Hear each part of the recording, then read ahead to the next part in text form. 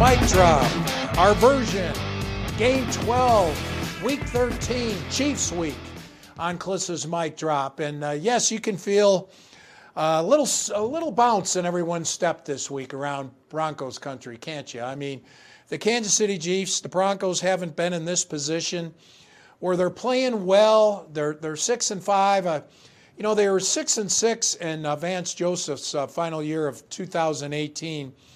But then Emmanuel Sanders went down and they lost their last 4 games against some winnable opponents. It's a different feeling this time. Fangio got a third year to build the program, to build the defense. George Paton came in and added some pieces. And it just feels like the Broncos are a better team than they've been since 2016. Remember, they were 9-7 that year, last year under Gary Kubiak. And then the Chiefs aren't quite as dominant.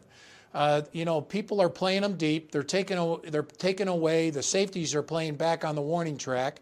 So they're taking away the deep ball from Tyreek Hill for the most part.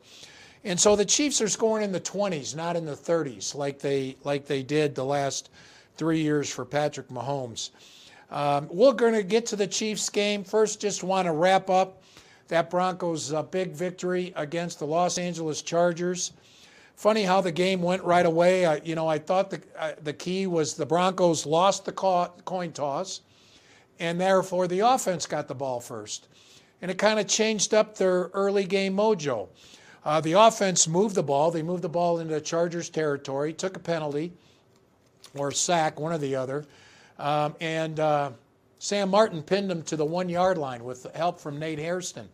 And so Justin Herbert, his first series, and we're all worried about Herbert and his big talent and the big game he had on Sunday night the previous week against the Steelers, he starts at his own 1.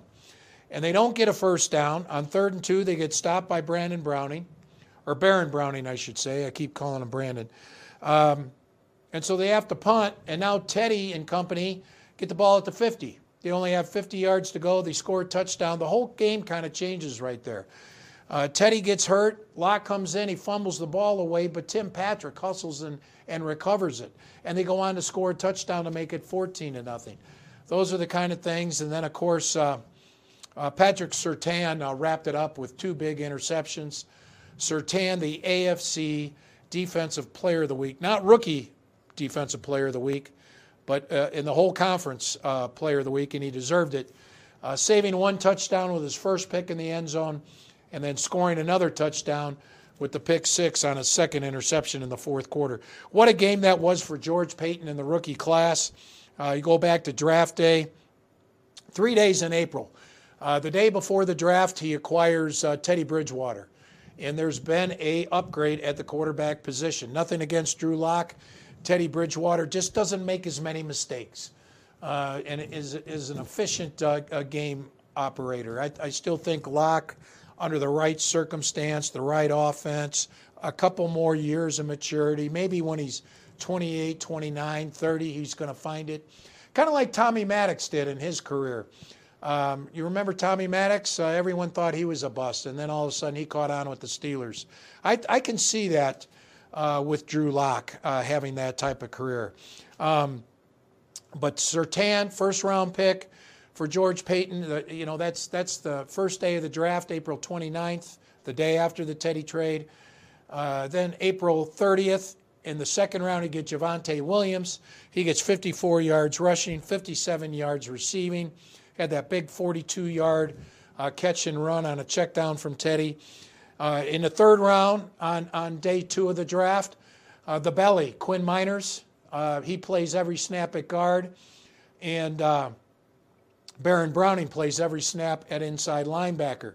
In the 5th round, Caden Stearns plays every snap at safety in place of the injured Kareem Jackson. And in the 7th round, a real steal. There was concern about his ticker, but that proved to be okay. And Jonathan Cooper's been a heck of a player for the Broncos so far here in 2021. So congratulations it was a win for the front office. The personnel department, they worked so hard on the draft and they were rewarded. It kind of all came together.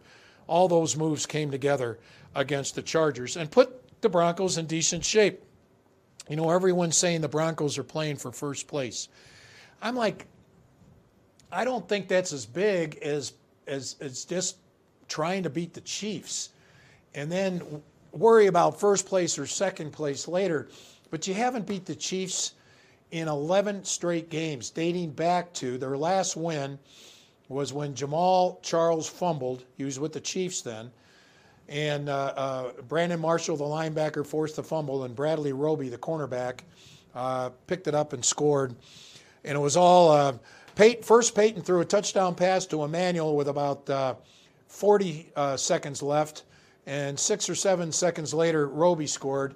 And instead of being down 24-17 with a minute to go, the Broncos win the game 31-24. Last time they won, Chiefs won the next game at Mile High. Peyton threw 4 interceptions. He was hurt. He was benched after that game for Brock Osweiler. The rest, as you know, is history. Manning comes back off the bench in the season finale. The Broncos win Super Bowl 50 on the strength of their defense. And then it's just they just haven't had a playoff caliber quarterback since then. I do think Teddy is a playoff caliber quarterback. He was in 2015 for the Vikings, and then the catastrophic knee injury that set him back. He's come all the way back and is playing good ball. He's the 12th rated passer. Had a heck of a game against the Chiefs last year, throwing for over 300 yards, 2 touchdowns, ran for a touchdown, no interceptions. Carolina had 30 first downs against the Chiefs defense last year. But what did Patrick Mahomes do? He threw for 372 and 4 touchdowns.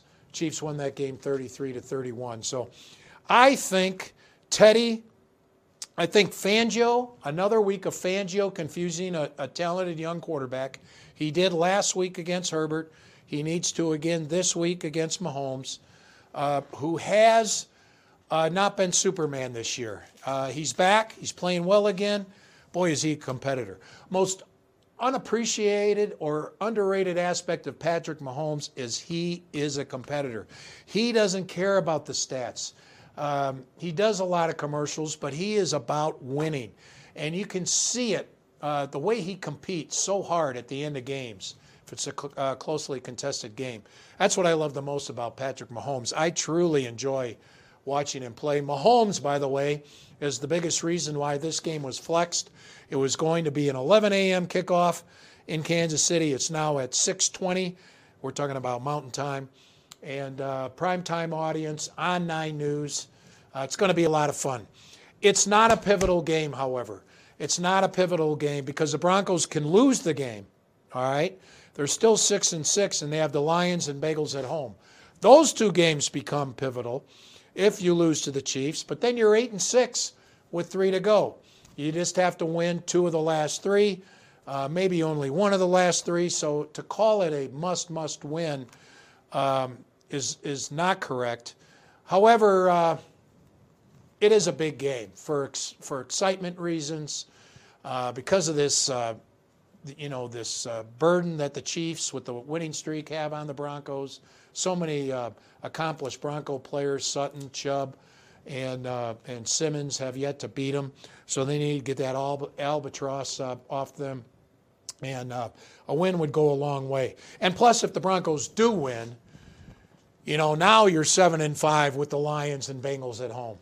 Chance to go 9-5. Now you only have to win 1 of your last 3 games to make the playoffs. So it's huge if they win. It's not catastrophic if they lose. Speaking of Bradley Chubb that we just mentioned, had a chance to talk to him this week.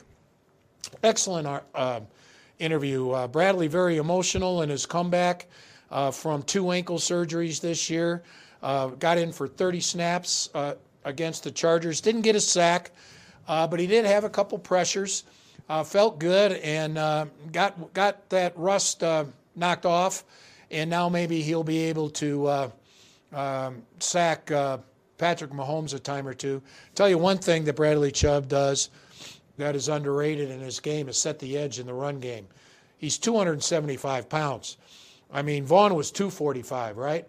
So we're talking 30 pounds more of frame that Bradley Chubb has in setting that right defensive edge. So he's invaluable. It's good to have him back. Should have Bowles back from COVID, Kareem back from his neck injury. Shelby should be back from his ankle. A little worried about Melvin Gordon. Broncos made some moves this week at the running back position, protecting Demaria Crockett and from the practice squad, and then adding Kareth White to the practice squad. So they got some reinforcements in case Melvin can't make it with that hip injury. So a little worried there. Still got Javonte. Mike Boone, be a good chance for him to get a few carries. And Demaria Crockett, very, very dependable. But this game's going to be about Teddy anyway. You got to match. You got to score points against the Chiefs. Teddy's got to throw for a couple touchdowns and play turnover-free ball if the Broncos are going to win this game. Let's talk to Bradley Chubb.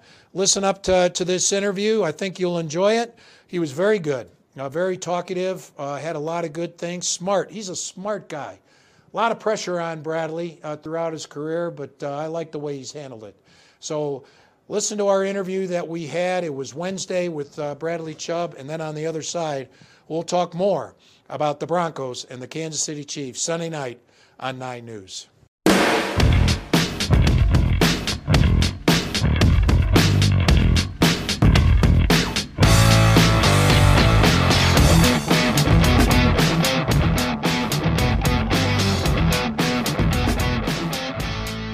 All right, Bradley, welcome. Appreciate it. Chiefs week. Yes, sir. You know, there's beating the Chargers, which you've done a couple times. There's beating the Raiders. You've done that. You got to beat the Chiefs. Haven't gotten over that hump yet. Yeah, for sure, man. It's one of those things that you kind of take personal. You know what I mean? You play them twice a year, and you lose both times in my 3 years before this.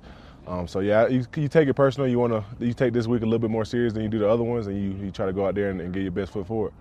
The national anthem here in the game you returned, you got a little emotional there. Could you just describe the emotions that came up and welled up in you and why they did? Yeah, I mean, when you first run out the tunnel, that's kind of when it first started. I ran out the tunnel for the first time all year, and it just like the crowd cheering, and it kind of hit me. And then the flag comes out, they sing the national anthem. You're like, okay, now this is real. Like we really about to play football right now. We're about to get to it, and just the whole rehab process kind of came over me. Just everything that I've been hearing off the field, on the field, just all that came over me at the time, and it was just a roller coaster of emotions. And like you said, you started to get a little bit of emotion out there on the field, but I tried to suck it back in and get ready for the game. And then when I think the cameras caught you in the breakdown, pregame breakdown with the guys, and your message to them, got to embrace it. Nothing's promised to you, right? I mean, right. You communicated that. Yeah, nothing's promised at all. I mean, I've been through it multiple times with like just the ankle injuries and the knee injury.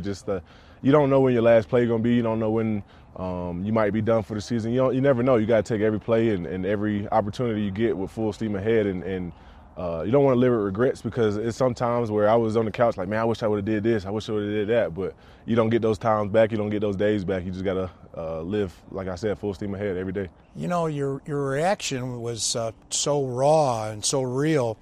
I'm almost surprised by it, because you went through 2 ACLs. You've been through the rehab and the frustration and disappointment of all that. 2 ankle injuries was a different challenge. How was it different? I wouldn't say it was different. The mindset for the rehab and all that stays the same, but it's just like the fact that it happens. The first one happened like right during OTAs.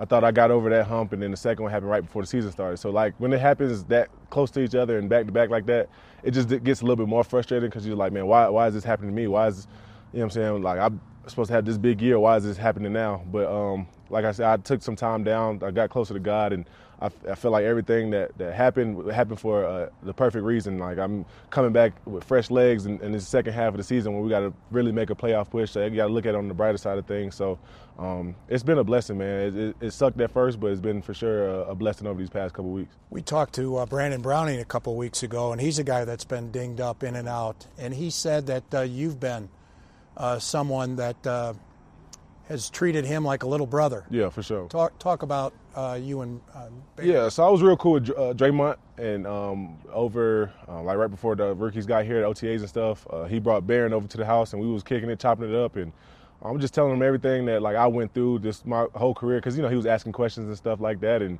I learned a little bit more about him, and after that we were just kind of inseparable, man. That's like my little homie, man. He does everything that he's supposed to do. He takes care of his body. He does everything he needs to do, and for him to get over these humps that he's been getting over, it's cool to see the young player he is. He's playing fast, playing with all this emotion, and that's somebody I want on my sideline for sure. Everyone in that locker room has expectations every week, really. But you look around, now that Vaughn's gone, he was a number 2 pick. No one's had expectations like you, number 5. How has it been carrying that with you at times? That's what kind of makes the injuries hard, like the ankles and stuff hard, because you're carrying all these expectations, all this that you want from you, not even from what people want from you, but what you want from yourself. And you want to go out there and be the best, and you want to do all this. And that's why I kind of got frustrated with those ankle stuff and stuff like that. But now, man, I try to take it as a blessing. Vaughn used to always say pressure is a privilege. So if nobody's expecting nothing of you, you don't have any pressure. Nobody expects you to do anything. But when everybody is looking for you and looking for you to make that play, they know what you've done in the past. They know everything that you can do. So that's why you have that pressure on you. So it's been good. I just try to embrace it. And with the guys we got in our room, it's kind of easy, man. If I have a problem, I just relay it to them, and they help me get over it, and vice versa. So it's been real special. I liked what you said earlier in the week about after Vaughn was traded and how the team responded. A kick in the butt. You expand on that just a little bit. Yeah, man, because like I said, Vaughn, he's the most decorated player probably in Broncos history, Super Bowl MVP. And defensively. Defensively. Yeah, for sure, defensively. And then you got all the things that he's done in the community with his Vaughn's Vision initiative. So, like I said, for a guy coming in and seeing Von Miller, this guy's not going nowhere. He's going to retire a Bronco. He's going to do this, and to see us move on, you like, okay, nobody's safe. I really got to step my game up or else I'm gonna be the next one out or something like that. So it was just like I said, it lit a fire under everybody. Everybody knew that George is not playing, man. We got to win games, and it's going to be somebody's job if we're not. Patrick Mahomes, I think he's the best, my opinion, and I love Aaron Rodgers. What gets me about Mahomes, I thought that this would be a flaw. He bails backwards further than any quarterback in the NFL. Right. How's that like as a pass rusher? And it may be a flaw, but it doesn't seem to hurt him too much. Yeah, right. I mean, you see those things, and you hope it's not going to happen against my team. And when you rush in and stuff, you kind of rush at that angle, and you're cutting in to get to him, and that's when he makes those deep cuts into the backfield and gets the ball off. So it's on film. It's one of those things you got to, as a rusher, you got to play into account, and you got to have all 4 guys or 5 guys, however many we're rushing. You got to have everybody on the same page. One thing that helps us a lot, if somebody goes under, the other dude over top going around and stuff like that. Just communicating with each other, never having 2 guys too low or too high, so he can step up or step back. So it's just like I said, just communication and everybody rushing together. Bradley, stay healthy, man. Yes, sir. Appreciate it.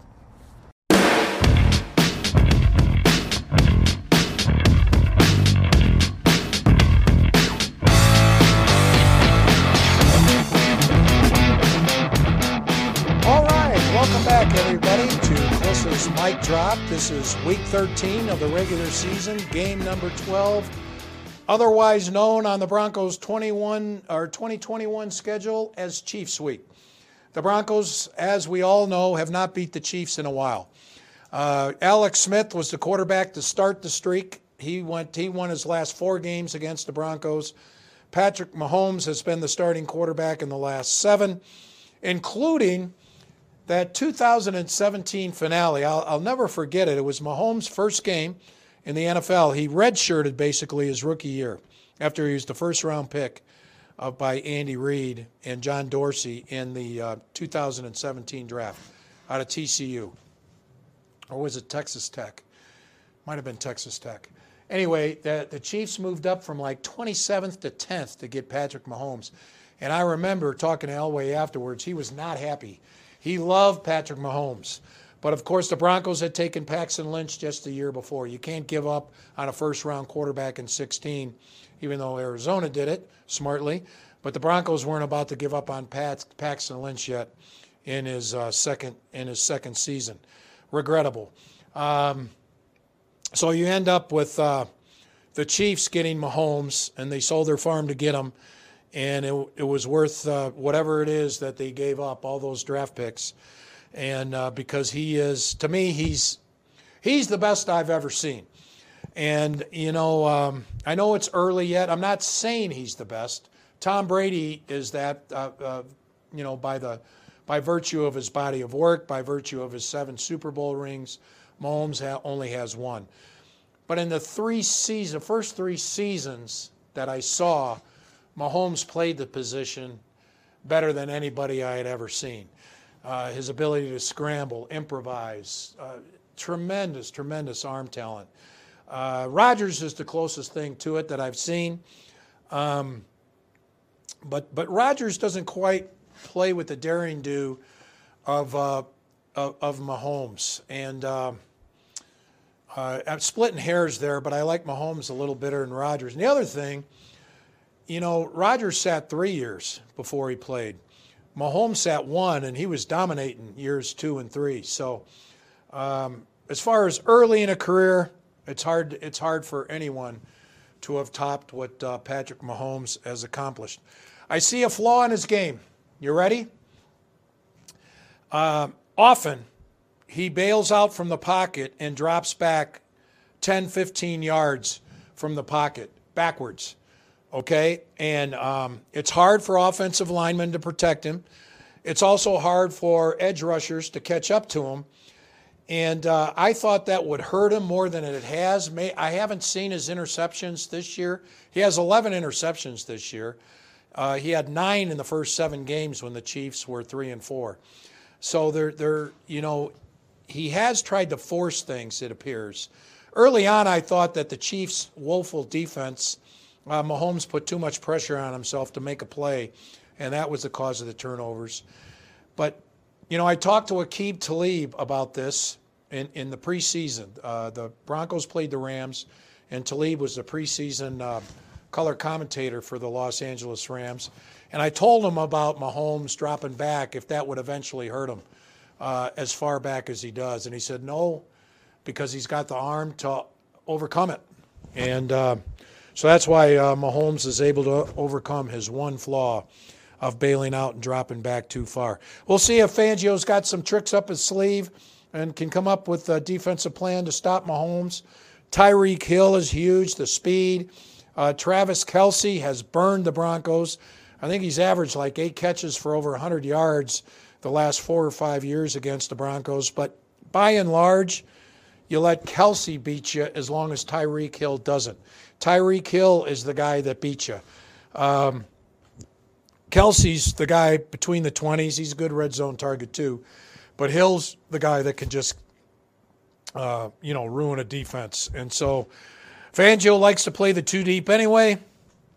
I think everyone's played the 2 deep against the Chiefs, and I'm sure that'll be no difference with Kareem Jackson and Justin Simmons. Big for Pat Surtain to be AFC Defensive Player of the Week. All those cornerbacks that Peyton picked up, Darby, Fuller, already had Callahan. And who's the best one? The rookie, Pat Surtain, through 11 games. It's going to be exciting. Prime time for the Broncos. They're 6-5. The Chiefs are 7-4. The Raiders are 6-5. The Chargers are 6-5. What an AFC West. It's going to go, the race is going to go for a little while, unless the Chiefs get on a roll. And if the Chiefs beat the Broncos and they kind of win out, then I think the Broncos might have a chance in Week 18, Game 17, against Kansas City at home at Empower Field.